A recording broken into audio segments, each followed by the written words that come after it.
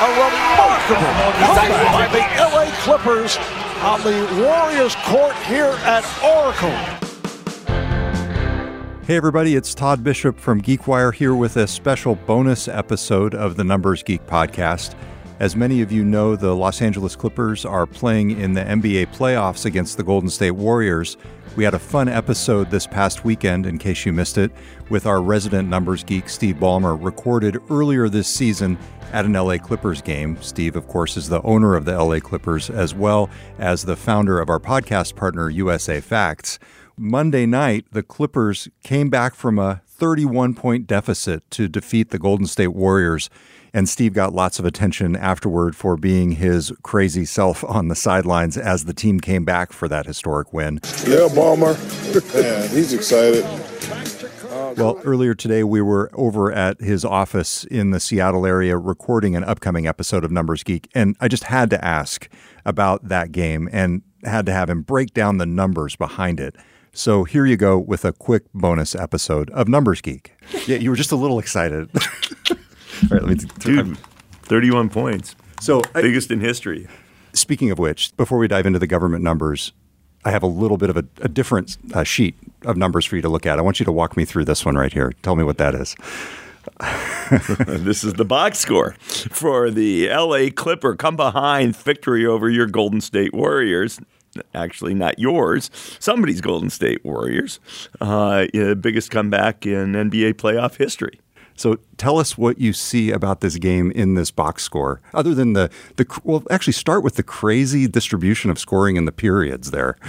Well, yeah, we were down 73-50 at halftime, and we won 135-131, which tells you we outscored the opponent by 27 points in the second half, scoring over 40 points in two quarters, which is essentially unheard of. If they did that at that pace every period, it would be 160 points a game.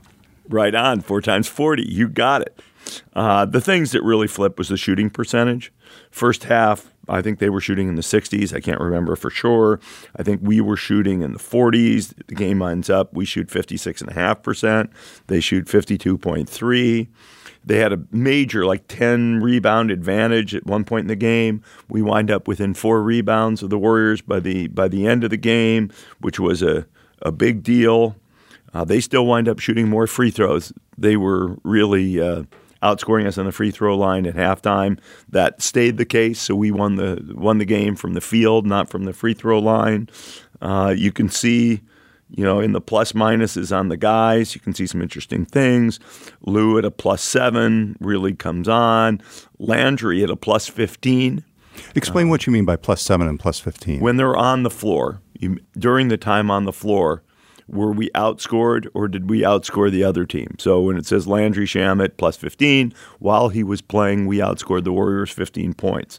On the other hand, while Shai Gilgeous-Alexander was on the floor, we were outscored by 11 points. That doesn't mean Shai necessarily had a bad game. It just kind of tells you a little bit what was going on. And the big numbers that stand out there, which I hadn't looked at before, the Warriors were -15 with Klay Thompson on the floor, which surprises me. What would you want people to know about this game that they might not have gotten from watching it? I would say the most important thing to take a look at the end of the game was how many turnovers both teams had. Both teams had a lot of turnovers, 22 for the Warriors, 19 for us. But I worry sometimes about us in two ways, turnovers and rebounding. Sometimes offense, but mostly turnovers and rebounding.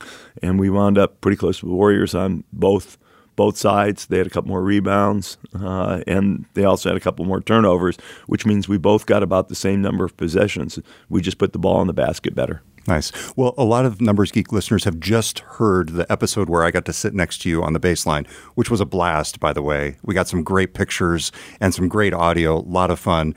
But one of the things you said when we were talking was that your passion for the game as an owner is just almost exponentially higher than when you were just a fan. You sitting there on the baseline, I could tell, this was my read of it, tell me if I was wrong, you were trying to restrain yourself a little bit because you were in the opponent's home court. Am I right? Well, I don't know if that.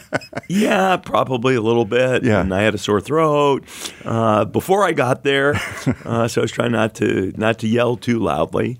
Yeah, I think you got to be respectful to being in the other guy's building. But I was there with my son, and we both got a big kick out of it. Yeah, and you rushed. I think he had a big.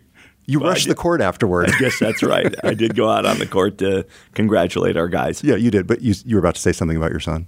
No, I mean, I think he got as much a kick out of watching me get a kick as anything else. You could tell. And he played basketball. He's not a huge spectator sport guy, but he loves spending time with me there. Yeah, you could tell you were as much of the show to him as the game was. The most amazing comeback I've ever seen, and I've seen a lot of them, folks. Of course, that was just one game, and the Clippers and the Warriors are now tied up at one game apiece in this series.